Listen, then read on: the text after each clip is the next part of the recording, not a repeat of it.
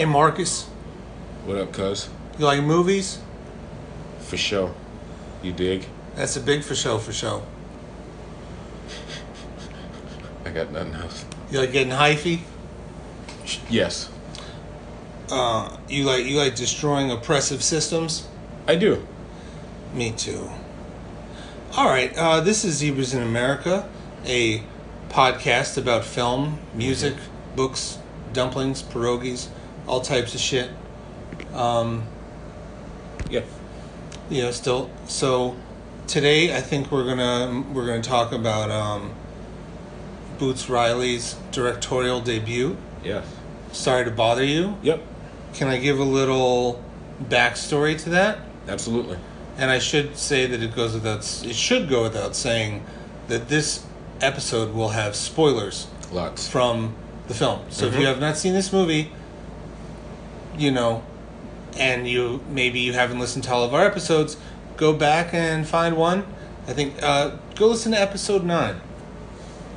So Boots Riley, which we've said before on the show, but just in case you're having some first-time listeners, Boots Riley is the frontman rapper of The Coup, Oakland-based rap outfit. They started with Pam the Funkstress, rest in peace. And who else? Oh, I forgot the other guy. Damn. Yeah, they were a trio. I know they were. So, give a little Coup bio real quick. Oh, just the early 90s Bay Area rap group. Pretty legendary. Slightly more legendary in a regional sense, but in terms of just worldwide and people who really know hip-hop, they know Boots Riley to be an amazing rapper, an amazing storytelling rapper, and to be quite honest, now I'm going to get a little personal, a lot of times, a lot of like politically charged rap groups, I guess we mentioned this in a previous episode. Yeah, but I think it's okay because we may get some first-time listeners. They're not the most talented at just rapping. Like, at the end of the day, I like the art of rap. I like hip-hop. So it's like, I understand if you're trying to get a message out, but at least be good at rapping and making music and making beats. And Boots Riley is one of those people. Like, he's one of the best at it. Like, if he weren't even politically charged, if he was rapping about anything, I'd still listen to him. Right. He just happens to be very... I think he's the best political rapper. Probably, yes. Paris, Chuck D. Yeah. Boots Riley, Paris, Chuck D.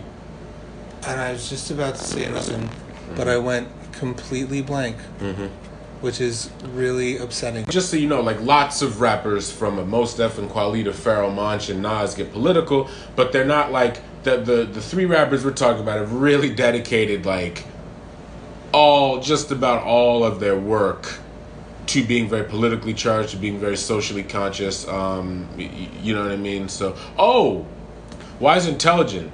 Yeah. Wise Intelligence actually... Mr. Liff?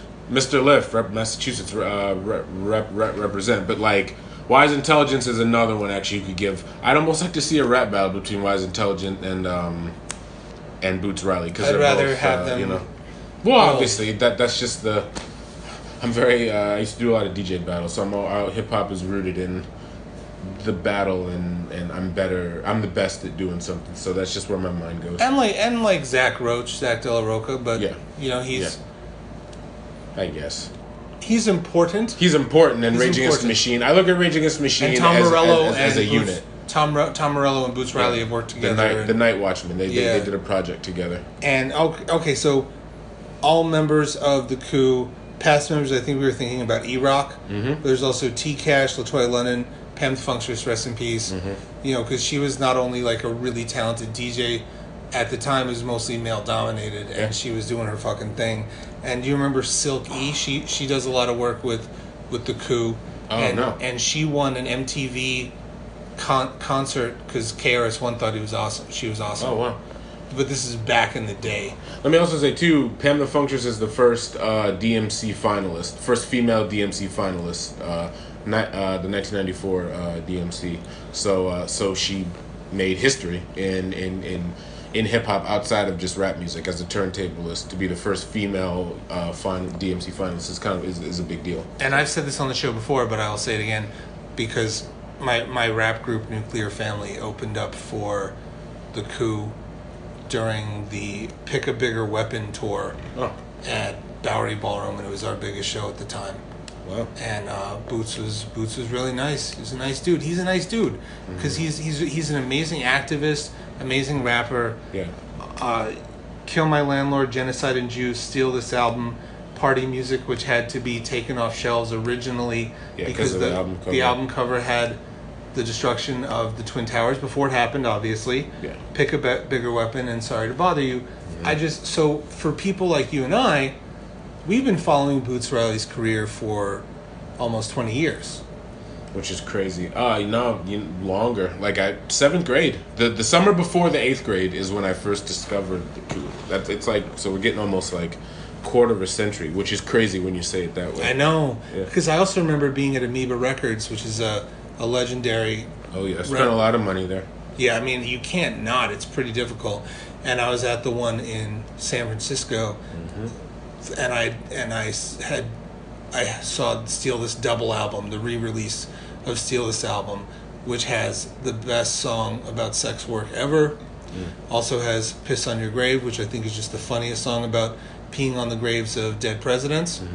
And I just remember just being... I was like so happy to have this double record because it was a reissue of the 1998 one. So which is all to say, which all leads us to, are you familiar at all with the McSweeney's group? No. So Dave Eggers, who wrote Heartbreaking Work of Staggering Genius, Hologram for the King, a whole bunch of stuff, very popular dude. Hammond and Neve Clemens Caligari opened this store in the Bay Area that sells pirate supplies and books. McSweeney's is like a book publishing company and a magazine, and they put out a lot I of... know that. Yeah. Oh, okay, yes, I do. So, and they found out that you couldn't open up like a tutoring center for kids in certain zoning laws, so they would open up these stores that sold other cool things as a way to have tutoring in the back. So in Park Slope, Brooklyn, they have a superhero supply store, and I think there's a robot store in Chicago, and the first one was a pirate store. And I was really drawn to there because they, on the front of it, they had a mural by this artist who I really, really do love. Chris Ware, who did this comic book called Jimmy Corrigan and Building Stories and Acme Novelty Library. So I just remember going there and just being like, what's going on? And they put out these books, and what's really dope, though, is that they have this 826 series where they help kids get better at writing and math and tutoring for free. And then they release their writing and stuff. You're like, how is this connected? Sure. Because they started out as a Bay Area advocacy thing. Makes sense. And then a few years ago, Boots Riley wrote a script. And didn't know what to do with it, didn't know how to get it made. So through McSweeney's, they published the script. I think in 2014. Have you heard this story? No. Okay. And it was through that script that I believe he was invited to the Sundance Workshop. Oh, now I know. I know about the Sundance Workshop. Yeah. And then he was able to make this movie, and it's truly amazing because he's got to be in his 40s. Late 40s. Late 40s. Late 40s. So for and, you know, and he was rocking with E40 and Tupac back in the day. Sure. He's a dude that bridges the gap. And then this movie got made, and I remember seeing the script. It's now like $300 on eBay, and it's changed quite a bit. But I remember just being so excited that this was happening. And then fast forward 2 weeks ago, I finally got to see it in the theaters. Yeah. And I had a lot of thoughts. Sorry to bother you, being the story of Lakeith Stanfield. He's dating Tessa Thompson. His best friend is Jerome Fowler. And he starts working at a phone. What are those called? Telemarketing. Telemarketing, yeah. And he finds that when he uses his white voice, he can sell more shit. And then a whole bunch of stuff happens. Yes. What did you think of this movie? So yeah, I've been going back and forth. I saw it less than a week ago, and at this point, I think I'm just more happy that a guy like Boots Riley got to make a feature film that, like, is, you know, this word has a million different meanings, but it's mainstream. Like, I literally saw, I've been at both the 42nd Street Theater and the 34th Street AMC this week, and to see that movie play there, and not on some typical, like, not there's anything wrong with this at all, but like, oh, it's at IFC for 6 days. Like, no, this is a movie with, like, a lot of big names in it, a lot of push behind it. It's on a lot of big screens. I'm just more happy that one of the most authentic people from the hip-hop world got to make a big feature film. In terms of the message, I've come to the conclusion that, $8 million so far. Nice. This movie is not, and I mean, I'm not being negative. I don't think the message or this movie is necessarily for me, because at the end of the day, like, I get it. Like, right. In terms of, like, the downward spiral that could come with selling out, but also the struggles. Like, I'm sorry. Like, I'm sure, I know both of us and a lot of people listening right now have been broke, and sometimes it's like, fuck that, like, being real shit, I'll sell out, I need money. Like, that thought has come to all of us many, many times over. So I just think ultimately it's just like, when the credits rolled, it was just like, yeah, no, I get it. It's more just, I like to now stand back maybe and watch people watch this movie, and I like that Boots Riley is getting success. But for me, it's one of those things like, the movie's fine. Yeah. I get it. To me, it's non-threatening. But I guess to other people... I disagree. To other people... I disagree. It is threatening. And I'm talking about to me. I just think to other people, it is threatening, because a lot of people don't get it. I just think to me, yeah, at the end of the day, like, it's fine. I think... Look, I'm never expecting perfection from filmmakers who I love, you know, and adore. I just think sometimes the tone was just like, wait, what are we doing here? But then other people could look at that as, hey, uncategorizable movies, it's something a lot of people can pull off, and that's very unique to be uncategorizable. It's just sometimes it's like the dark humor, the seriousness. It's like, where are we kind of going with this? It had a lot of just like typical tropes that you'd find from like a politically charged dark comedy. And there's definitely like a tonal shift that changes a lot of stuff, and I'm not even talking about the twist. Yeah. Even when you start getting to the twist, there's some stuff, and we talked about it in the show before, but there's also something about a Maria Abramovich type performance where Tessa Thompson with the middle fingers is performing stuff from The Last Dragon. Yeah. And I think the film, as far as a first film from somebody, is very strong. Yeah. And it's not an imperfect film. Yeah. Yeah. It's not a perfect film. That's what I mean.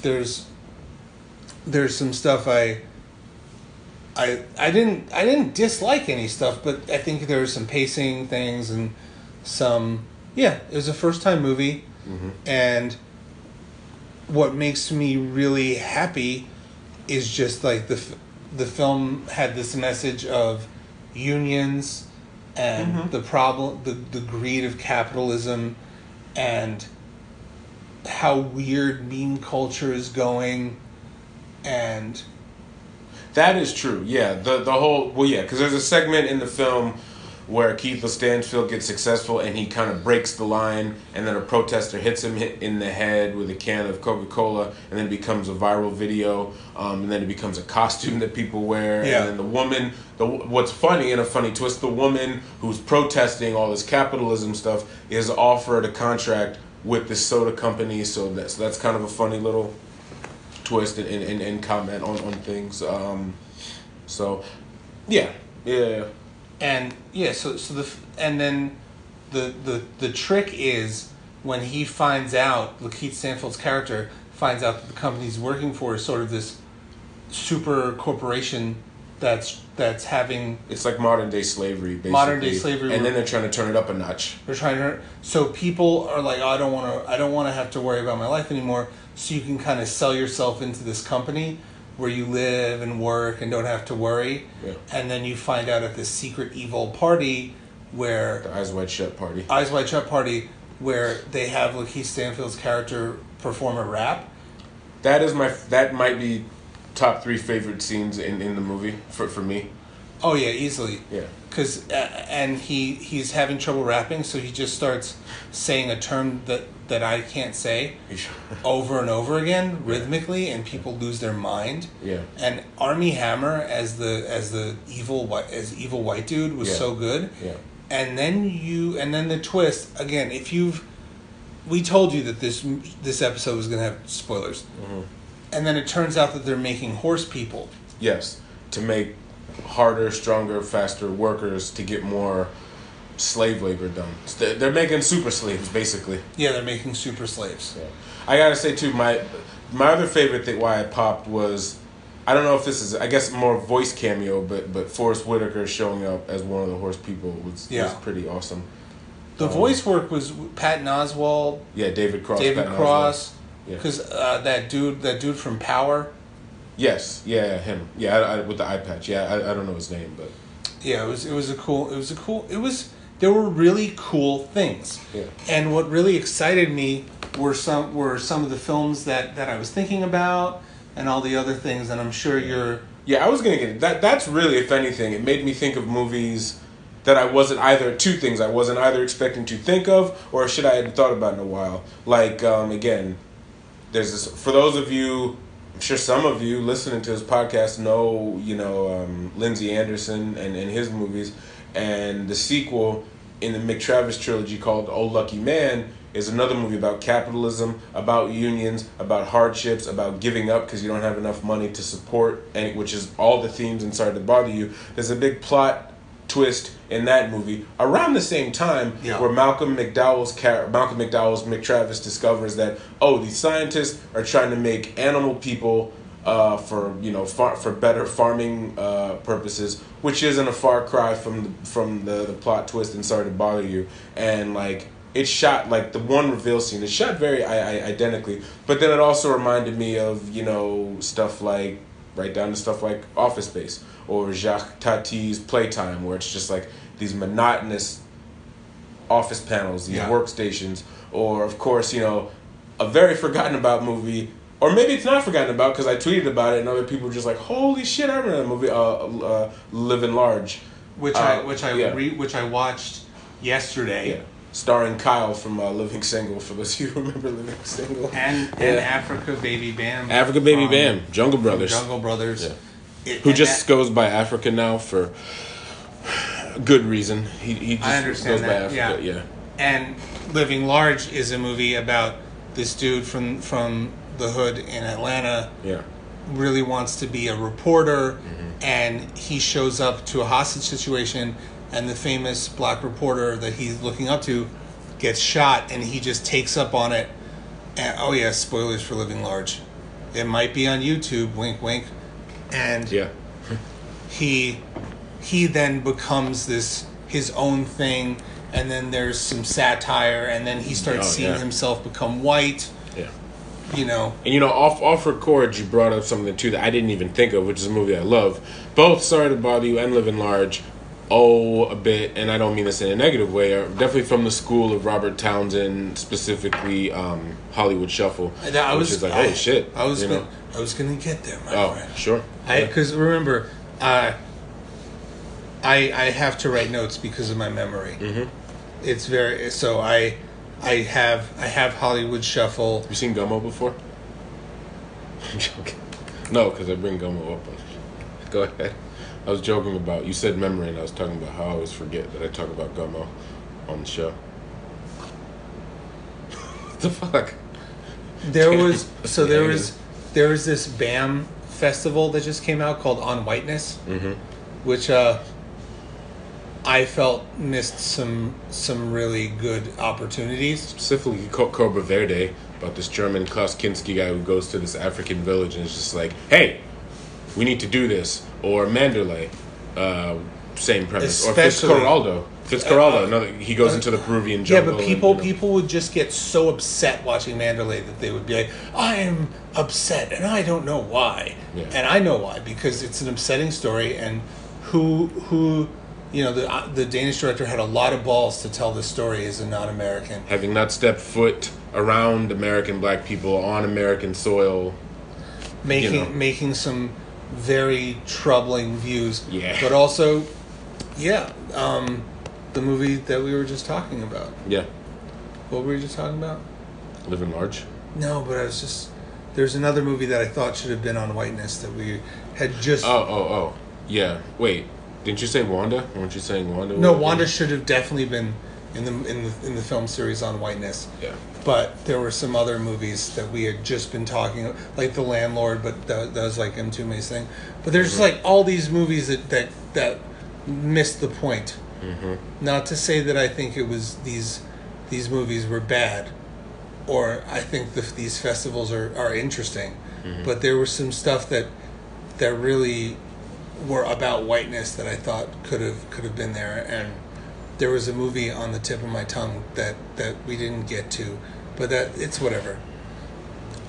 What I really liked about Sorry to Bother You was I was just thinking about all these other movies before it that, you know, had these sort of vibes, you know, like Repo Man and Spook Who Sat by the Door. Definitely. Which is actually at Metrograph right now. Idiocracy, obviously. Of course. Southland Tales. Mm-hmm. Groove Tube. Mm-hmm. UHF. Yeah.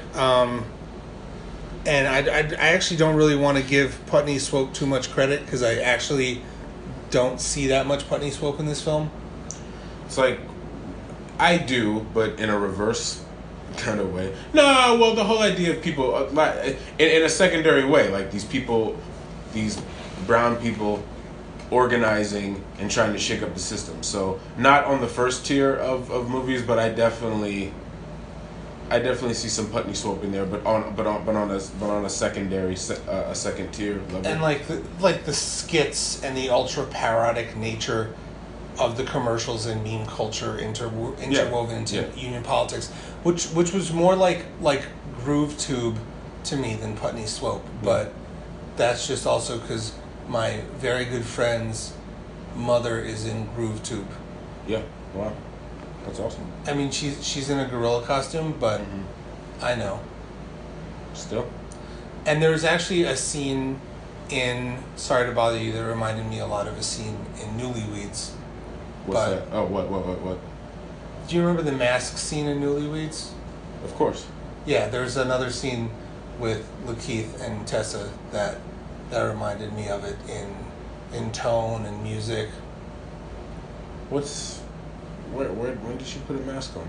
Not really a mask, but it just had. Just the idea of them lying in bed together, yeah, with the colors, yeah. Oh, yeah, okay. Which just made me happy. Definitely. Yeah. I also watched a award ceremony recently, and Ryan Coogler was on there, and I didn't realize how thick of a Bay accent he had. Oh. So it makes me happy that like two guys that have thick ass Bay accents are making movies that people are liking.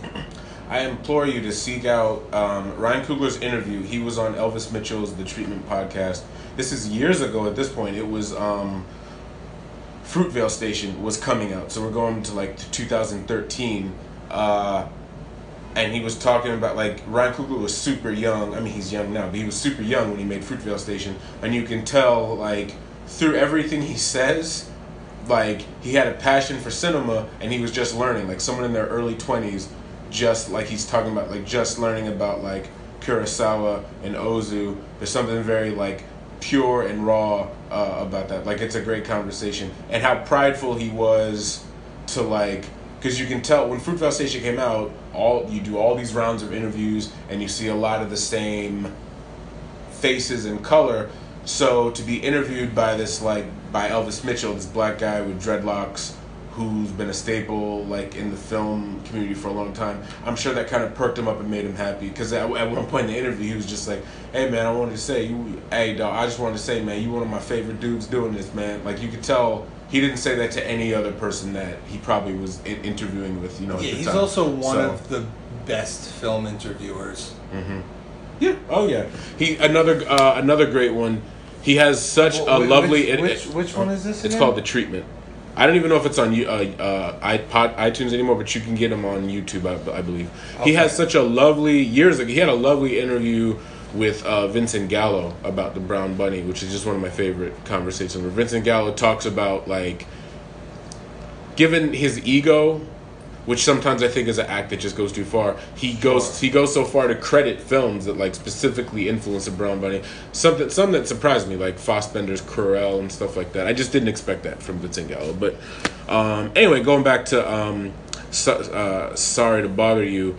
Now, just 1 second. Yeah. Now, if Ryan Coogler had directed the movie we were talking about last week, The First Purge, that'd be a much different fucking movie. Yeah, it'd be...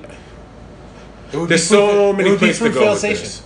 It would be Fruitvale Station. Yeah, he already made. But it's like, I feel like... One thing, so I just remember the Fruitvale Station and Black Caprice and Newlyweds were all... Blue Caprice, excuse me. Yeah. Were all at... And Big Words, I think, were all at Sundance the same year. 2013. Oh, yeah. I've seen all of... I saw all of those movies in the theater. Yeah. Blue Caprice slept on film. Man, now this episode's going to be about that. I just think, unfortunately, any movie that kind of, I'm using air quotes, humanizes bad people, also mixed up, confused people, because one of them wasn't, one of them was calculated and fucked up. But I just think anytime, you know, like people with me, we're just going to humanize it, and I think a lot of people blew it off. But then it got rediscovered through VOD. Right. And Netflix. Like, people are like, this... Because here's what I have to say. So, have you ever seen any of Alexander Sakharov's trilogy, The Sun, Moloch, Taurus? No. Oh, it's about... The Sun is about Hirohito. Moloch... maybe I'm getting mixed up. Moloch is about... not Lenin, who was... Trotsky. No. It's about Vladimir Lenin. And then Taurus is about Hitler. And are they good? They're excellent movies. And what I'm getting at is Taurus, the film that focuses on Hitler. A lot of people had issues with it at first because he's not this, like, you know, like it's like, unfortunately, Hitler is kind of like a joke now. This like, isn't the movie that had the Hitler meme. No, that's exactly what I'm talking. No, that's Downfall. But that you just totally threw me the alley-oop. The problem is exactly that. Hitler's not... I mean, I'm not trying to... I make a lot of messed up jokes. I'm not one of these people. But Hitler and what he did is he's not a meme. He's not an internet sensation. He's not a cartoon. He's a murderer. He's not a guy standing at a podium, like, joking, like, rah, rah, rah. Like, no. Taurus... Again, Taurus is Stalin. Okay, so Moloch, which is the Hitler film... It shows a realistic portrayal of Hitler, but in doing that makes his atrocities that much more scary because it's like, it didn't come from this fucking G.I. Joe Cobra Commander bullshit. It came from this like real human being, and that's really scary that someone was capable of doing all the shit that he did, and I think that's important in biopics. Like again, Downfall's a really good movie. But towards the end, it does succumb to... And it's true, Hitler did apparently have a temper and he liked to do all that shit. But there's just this, like, jokey portrayal. I didn't realize this is the Russian art dude. Yes, Alexander Sakharov. I gotta check out some of these movies, dude. A friend, an old friend of Tarkovsky. They go back. The Sun is great. Honestly, all three... And here's the thing about those movies. Well, all his movies are. But these three movies specifically, they're very quietly trippy. Like, if you watch these movies with the lights off, you'd have a really good, fun experience because it's just, like, the music is very, like, droning and hypnotic. They're good. I'm a big Sakharov fan, but, I think it's important to, like, show realistic monsters and not play into, like, the jokey I mean, shit. I totally agree. Or, like The Killer Inside Me wasn't my favorite movie. Mm-hmm. Casey Affleck murdering people. But that performance he gave, I thought... There's a scene, because that movie's very tame, and then there's a scene early on in the film where this homeless guy asks him for money, and he puts a cigarette in his hand, and then the way Casey Affleck reacts after he burns this homeless guy, it's like, oh, shit. He smiles, and he kind of makes fun of him. It's this great moment. He's just like, ouch! a cigar, and like he just has this evil smirk, and I'm like, wow, yeah, that's evil. Yeah, there's also a couple other things. Mm-hmm. Is that the thing about like the blue Caprice? Oh, that's what. Yeah, that's what. That we're talking about is like, you know, one of the movies that's really difficult for me. Like one of my least favorite movies is Happiness, and part of that is creating a 3-dimensional child molester. Yeah, and which is weird. Blue Caprice created this 3-dimensional terrorist serial killer couple. Yeah. And you compare there's another movie you said that had a similar. You were comparing it to another movie recently. Blue Caprice. Oh, the only thing I was comparing it to just in tone and look was Moonlight, because there's a lot of similar shots, but not plot-wise. No, not plot-wise. Oh, well, I guess in Moonlight there's a guy who takes another younger guy under his wing, but different stuff. Different sort of thing. Stuff. But I'm just saying, like it's just also interesting that all these movies came out with different characters and different points of views. So obviously black cinema can have many different views and different styles. Mm-hmm. And Boots Riley, if you're listening, we would really love to have you on the show and discuss, you know, we have our ideas of movies that we think you like that may have influenced us movies, but maybe we're totally off base.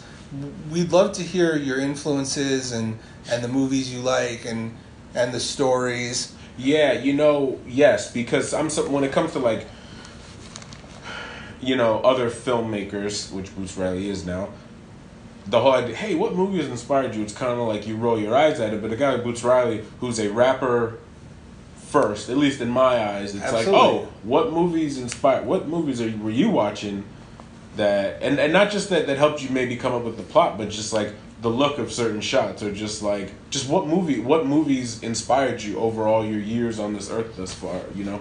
Yeah, did you like Being There? Right. Yeah. Like, do you like Hal Ashby? Who do you like? Yeah, I want that surprise, because there's got to be those surprises, like, oh, you know about that, or oh, you like that, like that's. It can't be. It can't. Not everything can be like super obvious. You never know, like who like people's like really big. Yeah. I mean, when I first met Shaka, I was very pleasantly pleased and surprised that like he liked Little Murders so much. Yeah, so one of the tone inspirations for Newlyweds, which is a film I scored. Yes. And am in shortly. Mm-hmm. Play a weird person. I always think about and fucking the old lady who says "pussyclat" in Newlyweds. I think about that a lot. It's very funny when she sprays him with the spray, but then in his dream sequence, she has the gun in slow motion. Pussyclat. Sorry if I offend anybody by saying what I just said. I'm sure.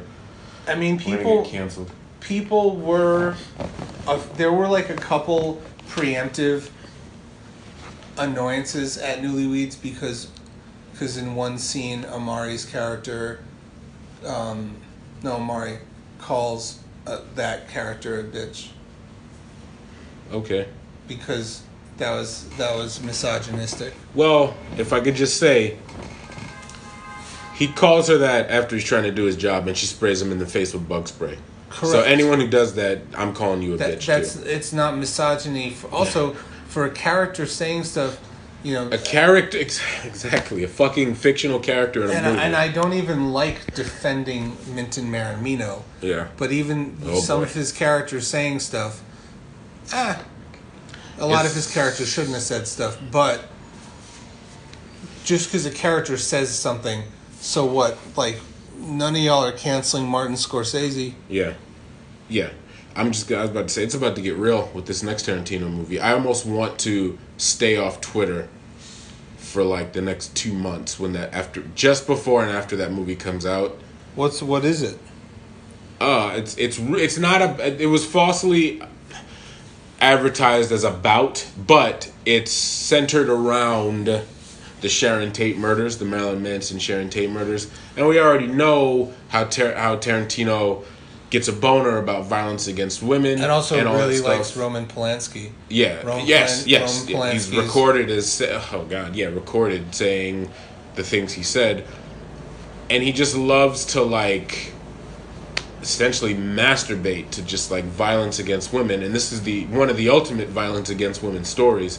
So it's I'm being dramatic, but it's definitely going to cause this war where it's just like you're always going to have these like Tarantino defenders who usually suck, and then there's the like extra sensitive people that are just going to be going at it. There's going to be so many think pieces that I'm going to have to avoid when that movie comes out.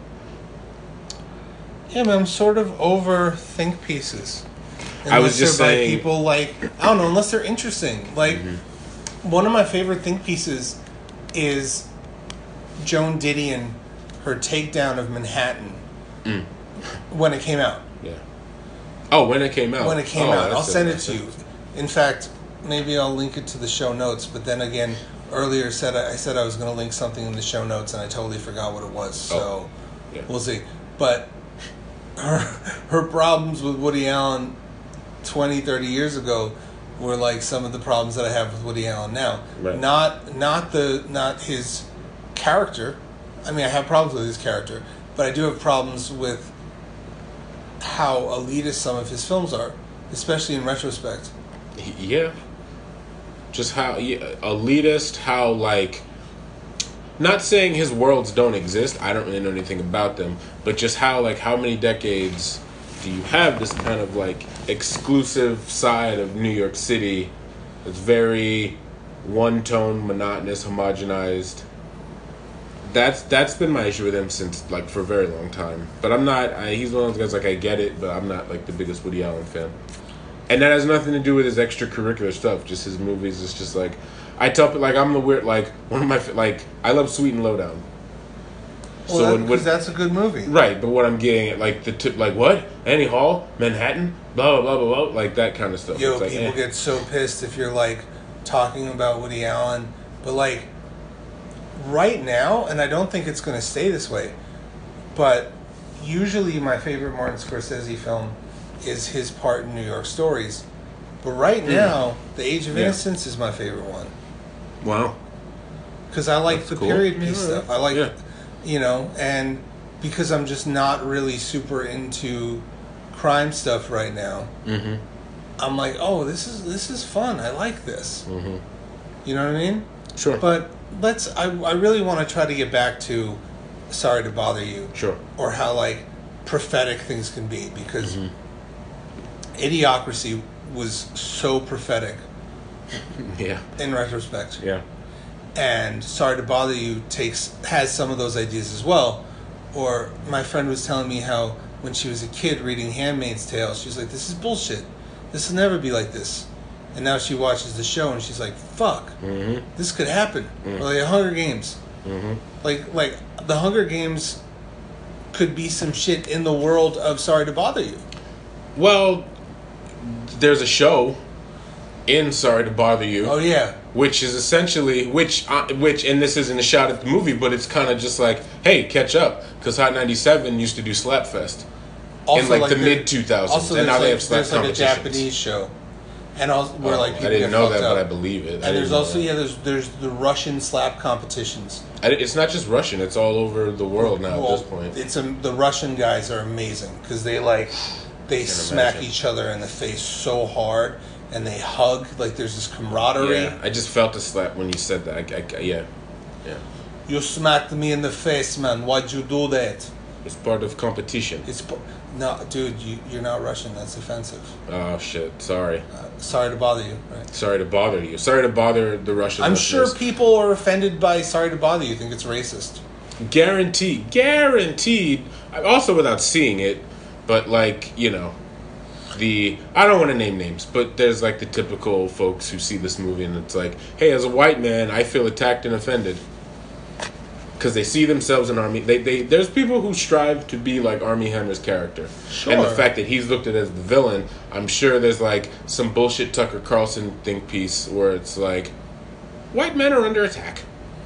Why is that? And that was a Jordan Peterson voice.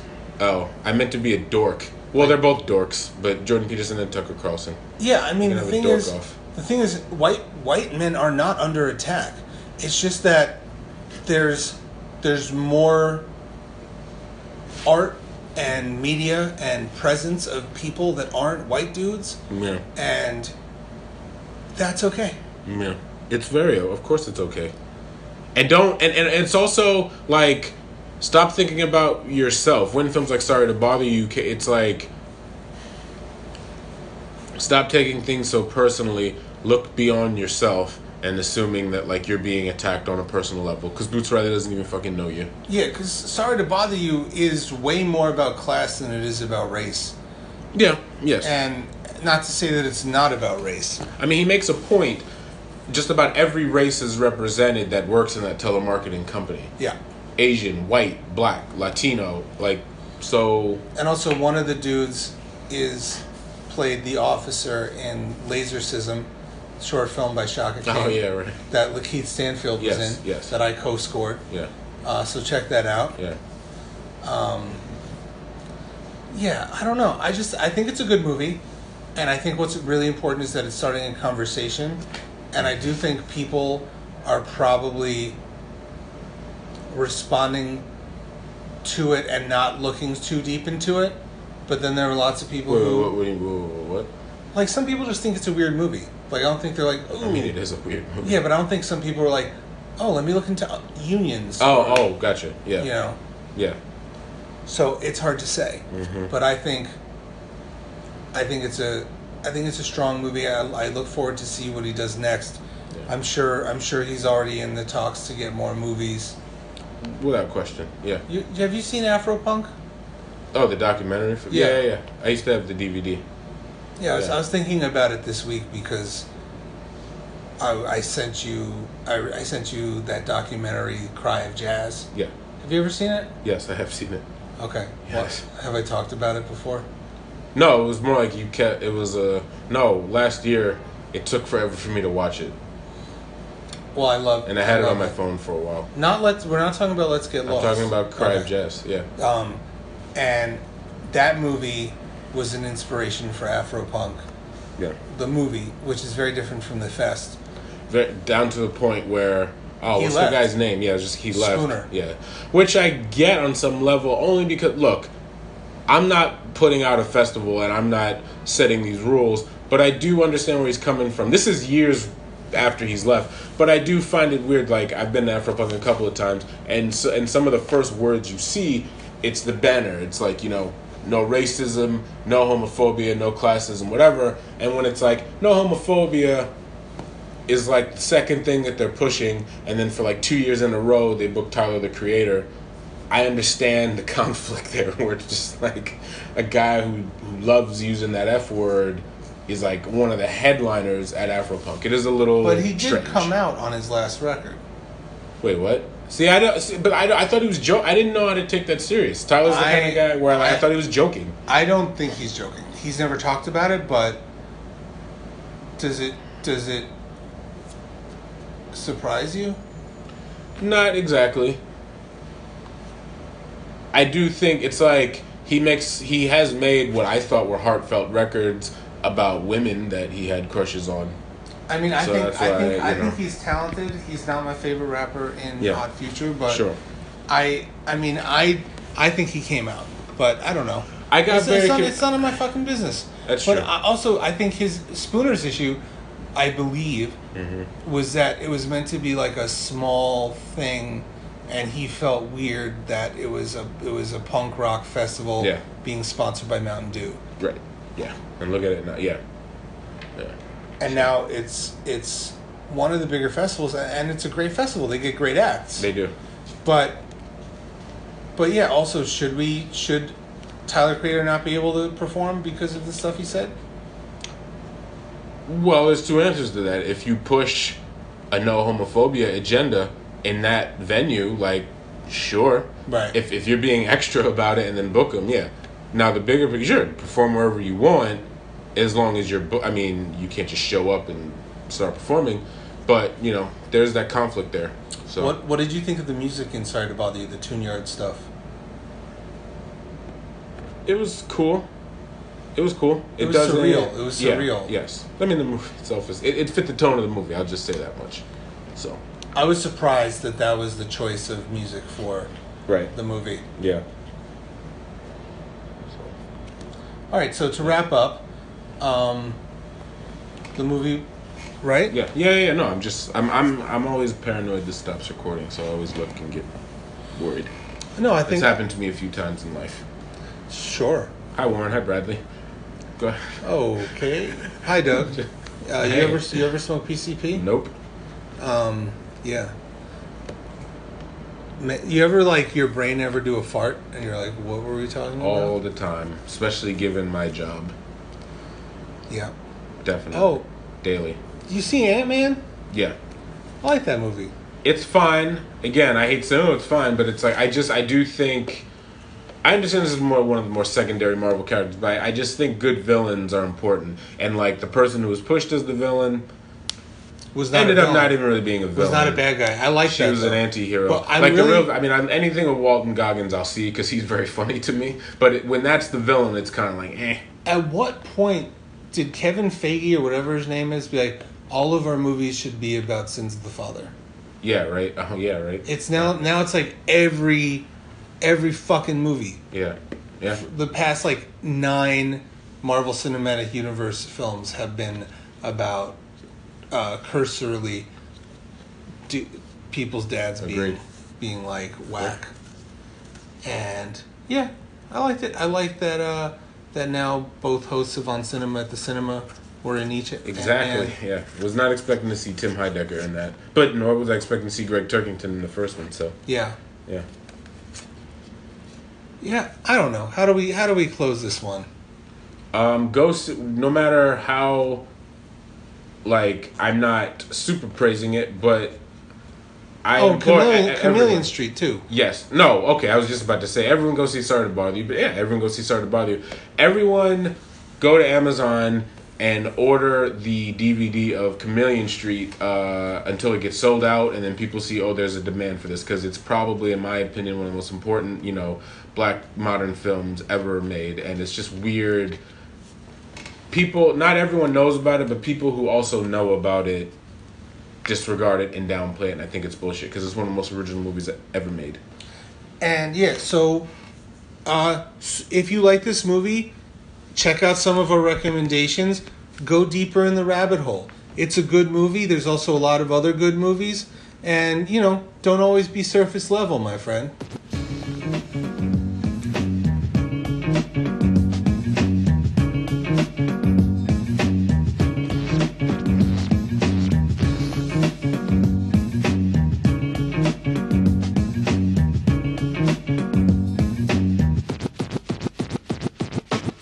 Politician, but if I was, I would go home and put on my freshest duds. Get up on the podium and raise my right hand. I promise to do a better job than the next man running. I'll definitely be cunning.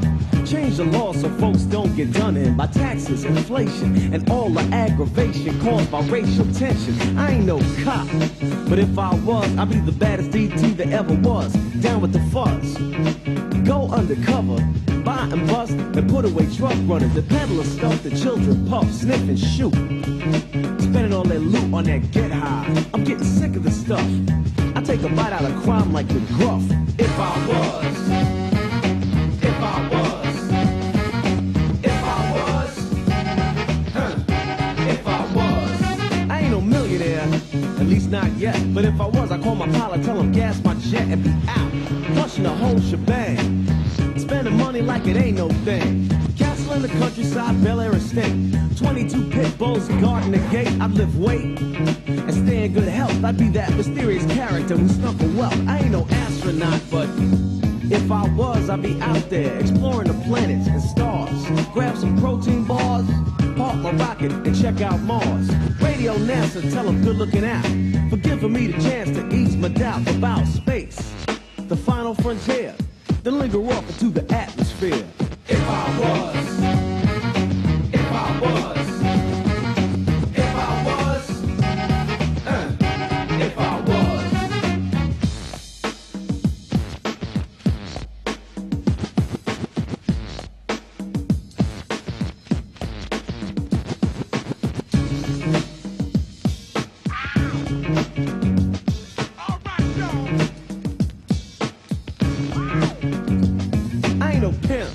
But if I was, dig it. I get a pink 18-wheeler and rig it with spoke mag white walls and red lights for headlights and a payload of fillies with fishnet tights and garters. Hard as a rock, I'd haul my stable on down to the dock and clock dumb dollars off lonely sailors. Then I buy a few more tractor trailers. I ain't no barber, but if I was, I'd be dope. Hook up your image and give you new hope. I do the flat top, the fade, the wave, the windmill, the cue ball. I'd have a haircut for all who came to my shop. The razor's edge, where I could be found shaving a bush or trimming a hedge, clipping and snipping from dawn to dusk. And when I finish, I spray it down with musk. If I was